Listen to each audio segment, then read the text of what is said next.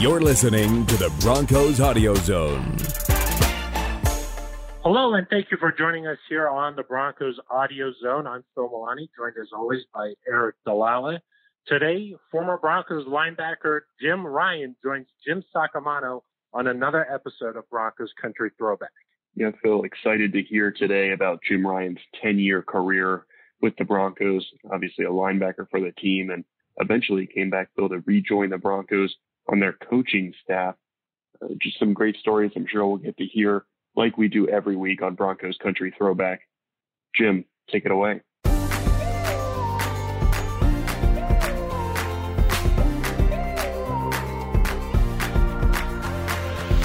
This is Jim Saccomano, and we're thrilled to have Jim Ryan as our guest on Broncos Country Throwback today.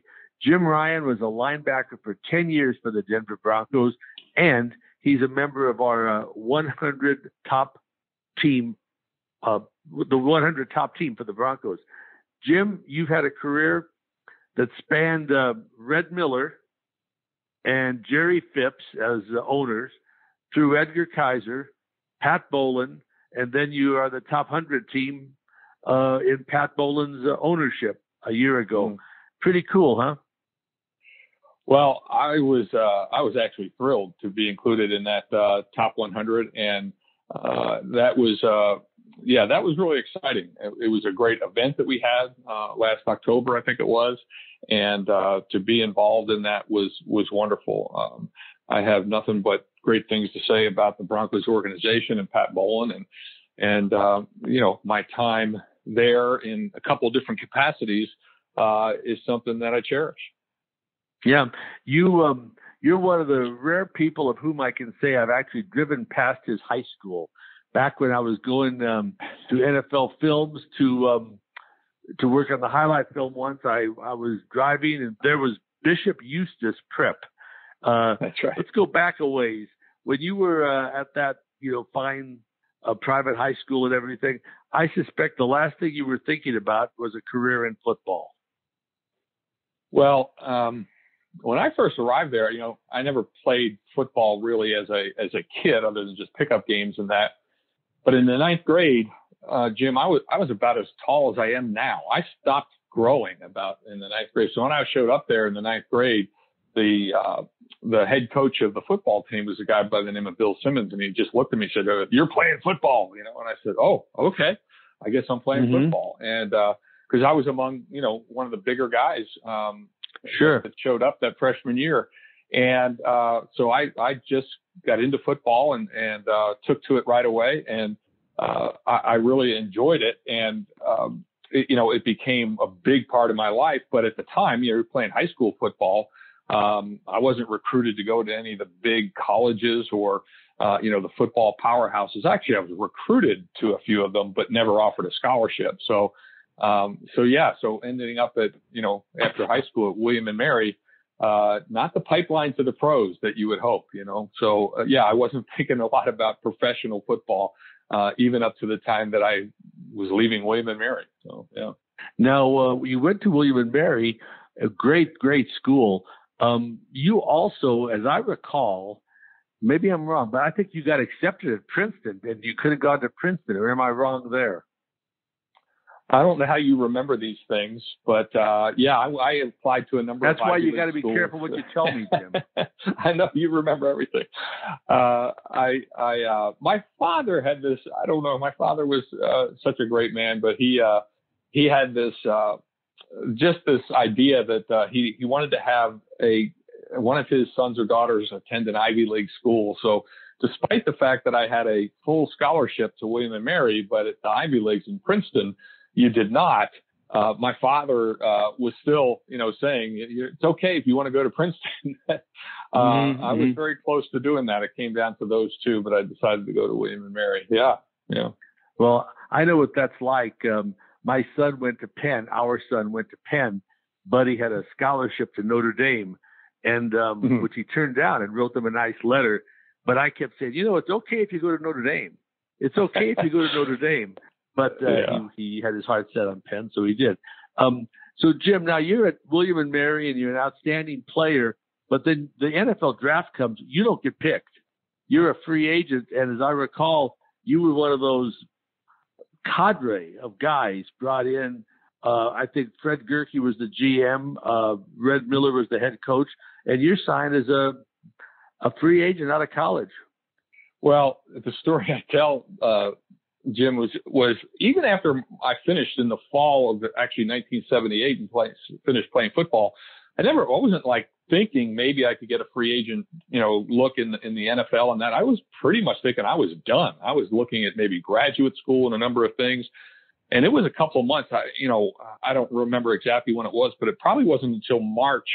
I think the draft was a little earlier back then, but it was Bernie Reed who was a scout, and Bernie, and Bernie Reed was a scout for the Broncos, and he called me and said, "Hey, I've been looking at some tape on you and that, and probably won't get drafted, And of course, smart Alex Jim wanted to say, thanks a lot, genius. I know I'm not getting drafted, that type of thing, but.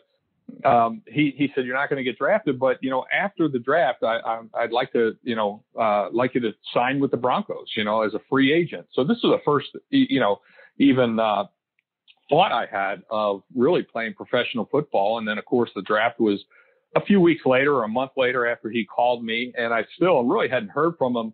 And it was a day or two after the draft, but he called me and he said, hey, I hope you haven't signed with anybody else. And do you know that not one other team?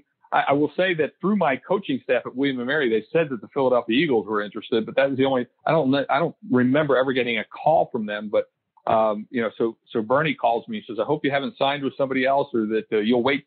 It'll take me a couple days to get to Williamsburg there, and will you wait and sign with the Broncos? And of course, I'm saying you better hurry up. I don't know if I can hold out, but I really had nothing else going. And he came a couple of days later. I had no agent, and he signed me to a tryout, what I call a tryout, a free agent contract with the Broncos. And he at first offered to give me $1,000 signing bonus. I talked him into $2,000, and I thought I was a great negotiator, So that was it. I signed it, and right there in my dorm room. I didn't have an agent or anything. So it was quite a surreal experience. I still remember when you showed up, literally all those years later, Jim, and you were so impressive. You were a gentleman. You were professional. You were, quite frankly, different from a great many football players that we had. And I remember our outstanding defensive backfield coach, Richie McCabe, had a wonderful line. I'm sure you'll even remember it. Richie said to me, boy, he's a wonderful kid. Going to be ashamed to cut that boy when the time comes. As a matter of fact, Richie told me that, a little later afterwards. And what prompted that was I had been to minicamp. And then when I was driving out for training camp, I drove from New Jersey to Colorado. And I decided I didn't really want to make the trip on my own. It was going to take 2 or 3 days to drive all the way out there. So I brought my brother with me. My brother at the time, Danny Ryan, was 12 years old, and he's 10 years younger than me. And we stopped at the St. Louis Arch and at the Indy 500 and just did a little sightseeing along the way. Mm-hmm. And then as soon as we arrived in Denver, first thing I did was show up at the Broncos office, and Richie was one of the first ones I ran into, and I had my little brother with me. And that's what prompted him to say that, Jim, was, man, you took your little brother on this road trip and everything. What a great guy. It's a shame we're going to have to cut you in a few weeks. Yeah. So that's what prompted that. Yeah.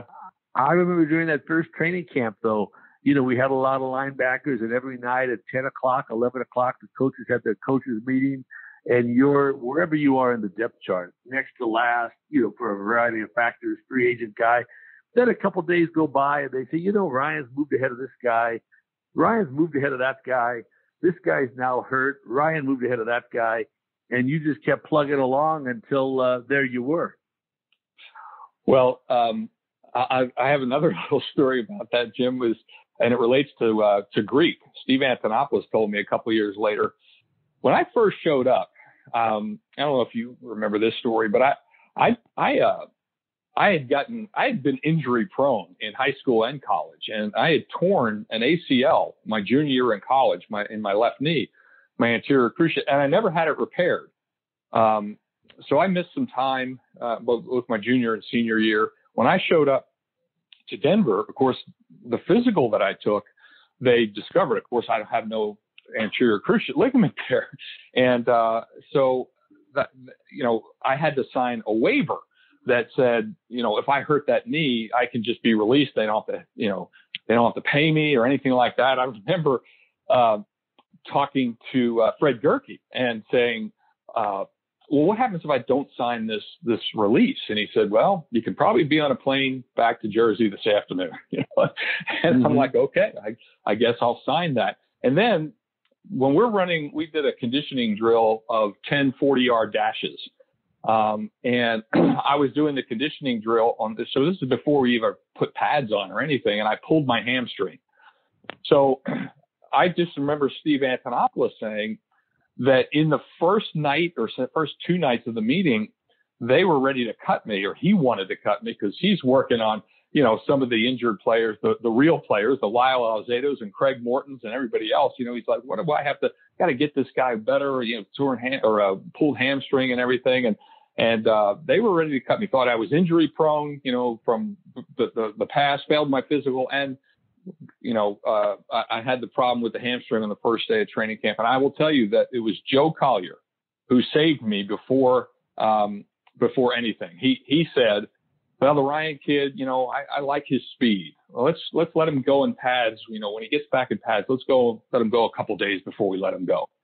And I often tell that story. You never know how things are going to go, who the people of influence in your life are going to be. And, because and then I went on to a 10-year career after it almost ended but this was in a 5 or 10 second decision that Joe Collier decided to keep. Right. It's amazing. Just think, somebody comes into a pro camp. It's about as nondescript a situation as possible. Undrafted rookie free agent with a history of injury who then gets hurt. Give me a break. But like you said, a moment in time where Joe could have just as easily said, yeah, I agree, Greek. Let's let him go tomorrow. And instead he says, let's look at him for a couple of days. And that turns into 10 years. And I might add way more than that in terms of your career. Well, so much more than that. And I like to say sometimes the moral of that story is it's really funny. I went on, and in my 10 years in the NFL, I missed one game because of injury. That's right. I had no recall of you having, like if you said to me, how was Jim Ryan health-wise, I'd say, oh, he was tremendous. Never missed a game. Yeah. And you didn't. We had another linebacker. He failed the physicals in Baltimore and Detroit. And John Ralston drafted him, Randy Gradishar. Yeah. And between the two of you missed never one missed a game. That's right. Yeah. We both played 10 seasons. He never missed any, which I'm jealous of him because I missed one. Yeah, it's amazing. But so you started off as a special teams guy, and just typical though, you always graded out very, very well. And I remember Joe Collier would talk about that. Dan Reeves would talk about that when he gave the awards or whatever you want to call them. I don't know if you'd call them awards, but he would announce to the press who graded out best on Mondays. And so often you'd graded out as the top guy. And you became a starter. In 1987, you were always in the top 4, 5, 6 in tackles. But in 1987, we went to the Super Bowl, and you led the team in tackles with 125, Jim. Well, those years, it took me some years to get traction. I didn't start any games in my first 3 seasons in the NFL. And then the years in, say, 84, 85, 86, 87, those 4 years in there were kind of the real heart and soul and prime of my career. And feel like I was really contributing, Jim, when you come in as a free agent and, only one team offers you and things like that, there's a little bit of a mindset that comes in. You come in and say, well, I'm not quite, the player that some of these guys are that came in from USC and Nebraska and Oklahoma and all these places. And it takes a little bit of time to kind of get over that. And those were the years where I felt like, no, I can compete and I can, I can be a starter in this league and be productive and contribute to a team that is winning football games. So those were kind of my salad years, So I'm very, very thankful for those. Yeah, that's not uncommon though, Jim. I mean, you look at any player and you say, boy, he was a great player, and you look at his record, and quite often if a guy played 10 years, there were 4, 5, 6 where he was just superb. But maybe the last couple, he was declining a little bit. In the first couple, he's finding his way. I don't care what sport it is. I mean, there's Michael Jordan, but that is very, very unusual. There's John Elway. But most players, though, don't make the 10 years with one team. That is very uncommon, Jim. Yeah. Yeah, especially in this day and age with the free agency in that. So I just it just feels, my career was kind of just wrapped up and nicely packaged in the 10 seasons. Oh, yes. I played. When I got into about year 3 or 4, I really had kind of set that goal that I wanted to play at least 10 years. I wanted to make that 10-year mark, and was able to do that and then move on. And your career. There's very, very few football players or anybody in sports, I think, where their career ends, just on that high note, just the way they want to. Guys who go out like John did and Peyton did, winning Super Bowls and that. Those are so rare. And I loved having that all packaged in the 10 years, and then was able to move on from there. Yeah. Yeah. Now, what were your thoughts on being named to the Broncos top 100 team? Well, I only found out about it, I think, very shortly before it was announced. I think my son Sam mentioned it to me or something, and I wasn't even aware that it was happening. I'm a little, out of touch with the local Denver scene because I'm living in Nashville right now, but. So I was like, oh, well, I wonder if I'll make that, and just gave it some thoughts, but then just kind of forgot about it. And when it was announced and I was named to that, I was thrilled. I was thrilled to be included with, the great players in the history of the Denver Broncos since 1960, because there's a lot of them. And and I think I mentioned to Peyton that weekend, I said, we're both in the top 100, so we're equal. You and I are. That's exactly right. and like you said, be included with those great players. Yeah, but actually, one is one of those great players, because Deacon Jones said once, and I was there, and he was kind of talking to me, but not just to me. But he said, the Hall of Fame, for example, is the place where Elway can't get away from me, and I can't catch Elway, because it's like that symbol of eternity that just goes, in a circular 8 all the time. And same thing for you, Jim. You're on it. And that was tremendous. I can remember when you were single, and then you married Sarah, a lovely woman then and now, had 3 wonderful boys, and now one of them works for the Denver Broncos. We've had just a great family life, Jim. And, when you said, I had not only a 10-year NFL career, but so much more. I mean, because that was really a gateway into the rest of my life, was moving from New Jersey to Colorado, meeting my wife there in Colorado, and then all the things that have happened since then, including the family that I have, and now to include 5 grandchildren, believe it or not. The oldest, congratulations. I'm sorry, 4 grandchildren, the oldest of which is 5. So, we have our 3 sons who have been just such a blessing to us, and Sam is just great. And anybody in the Bronco organization, I think, who knows Sam, I think really likes Sam. He's just an outgoing guy, very funny, can be really comical, but really takes to heart what he does and takes it seriously, and I think really loves it. He studied film and digital media and everything else at TCU. So, this is his kind of foray is video. And he was just an independent contractor, kind of a freelance videographer and director of photography and some other things for a few years after graduation. And he had the opportunity to go into sports video a couple of times and had turned it down. But this last time, when Steve Boxer had an opening and asked Sam about it, he says, "You know what? I think I want to be part of a team again." And, it's really cool. So, and you might know that I spent a couple years as the head coach at Regis High School, and Sam was in like 7th and 8th grade, and then freshman, I think, when I was the head coach there. And I always tell people he was my film department then. He would go from middle school over to the high school to film my practices, and he did the games and everything. He was my video department when I was a high school coach, and he was barely in high school yet. So, yeah. That's where our son went, by the way, Regis Jesuit. Now, Jim, how many years total did you coach? I coached 5 in Denver and 3 with Houston. And then I don't know if I get 5 full years credit with Denver, because I actually joined the Broncos in the middle of the 2004 season, because I had just finished up my year at Regis with our season. So it was late October, early November, and we had finished our season. And if you remember, I was doing radio at the time on the Fan, and we were having trouble coming to a new contract. I was my contract had already expired like 6 months earlier in that.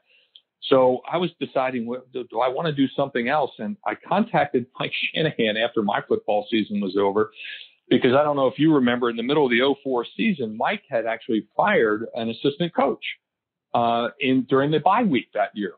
And so I knew Gary was there. I knew Rick Dennison was there, a couple of my really good friends. So I talked to him, and he says, hey, he might need some help. So I contacted Mike Shanahan and I said, hey, I'm not really going to do anything. I think I'm quitting radio here. Do you need any help for the rest of the season? And he said, yeah, I do. He said, why don't you come in Monday morning? It was like a Friday afternoon.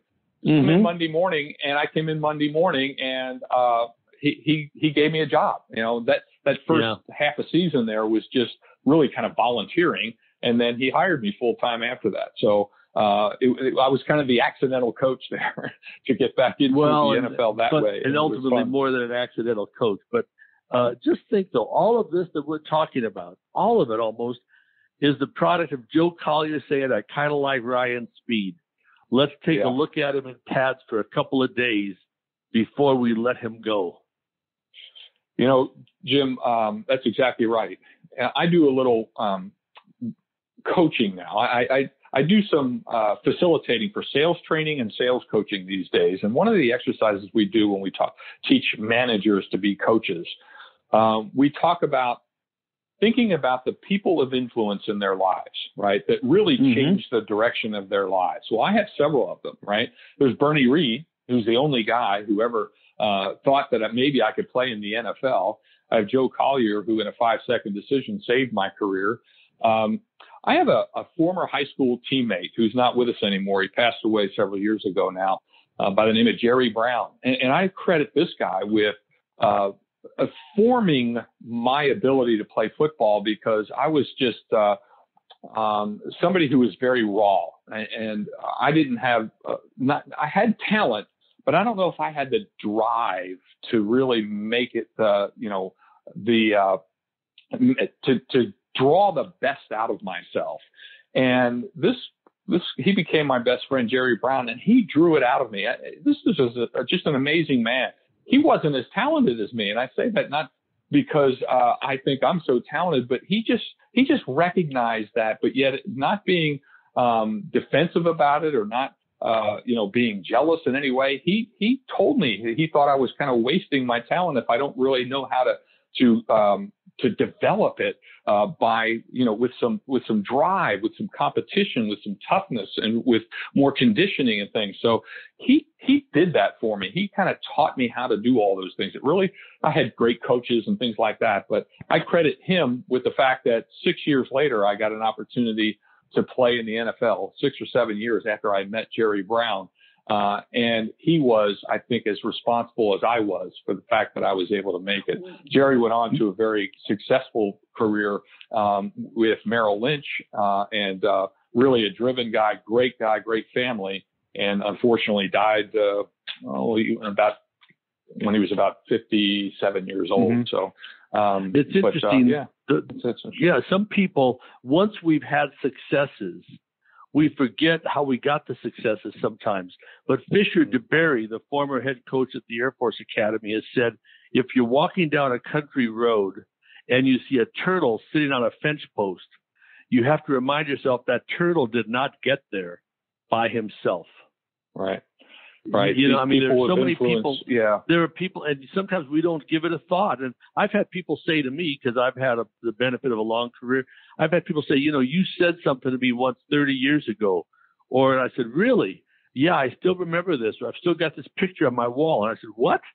But we don't always think of how we're influencing people, and it could be negative as well as positive. So let's make it positive. That's right.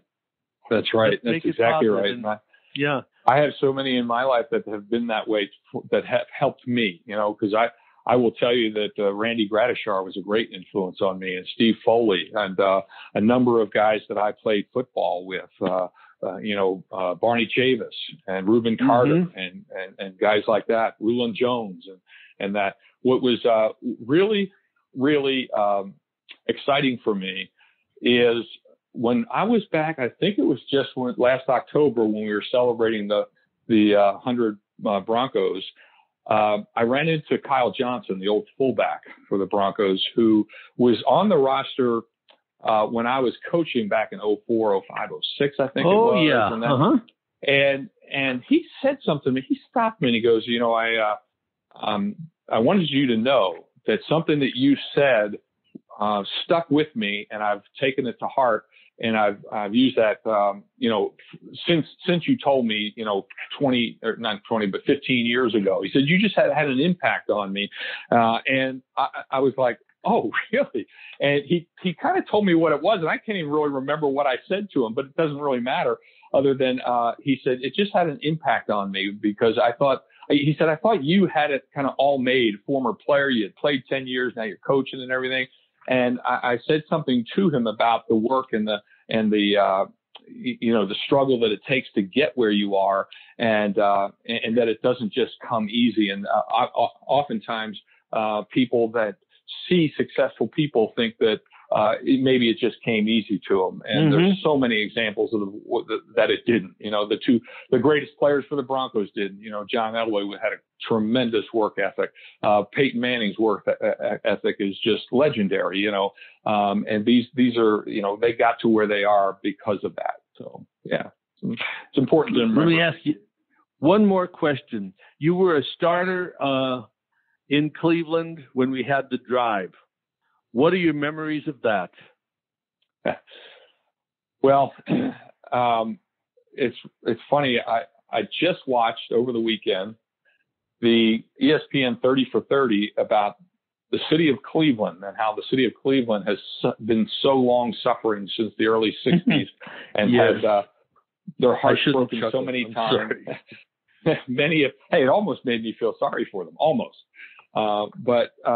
But yeah, I mean, the Broncos were a big, big part of that. Well, that game was obviously, I think, the most important, the most memorable that I ever played in 10 years. I played 160, I think, something games. And that was by far, I think, the one that's the most memorable.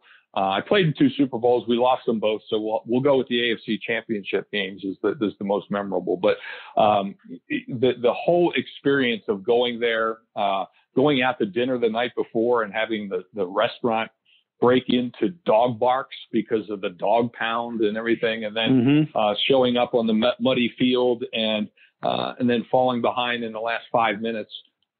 It was just a setup that couldn't have been more perfect for John.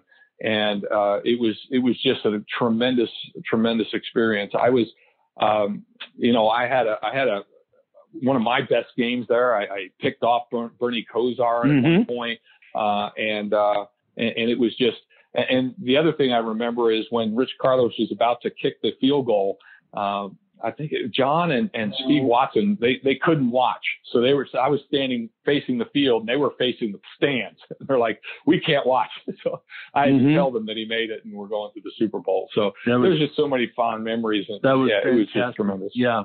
I remember so many things, of course, but at the end, when you guys were so euphoric, leaping, and that almost the only sound you could hear in the stadium were the Bronco players and a couple of hundred fans who, literally a couple of hundred who were Denver fans.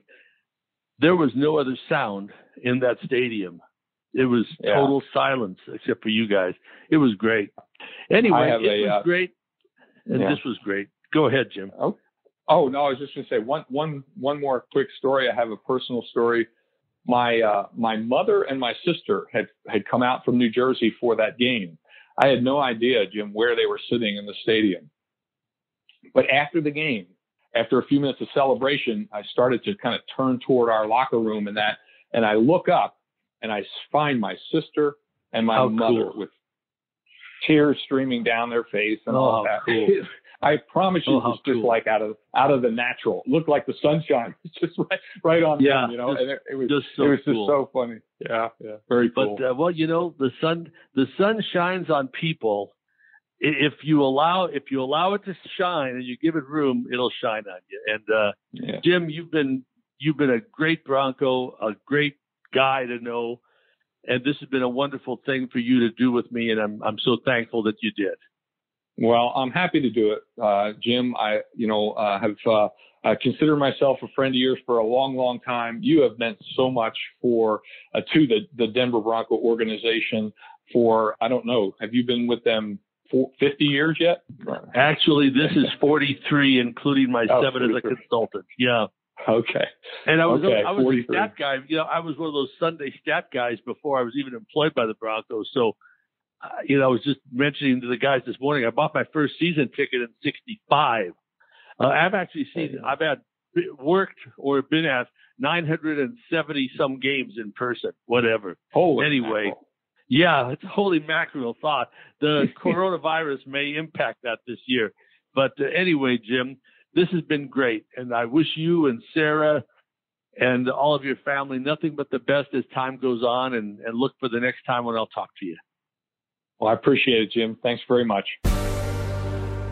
Phil, that was Jim Saccomano's conversation with former Broncos linebacker and later assistant coach Jim Ryan.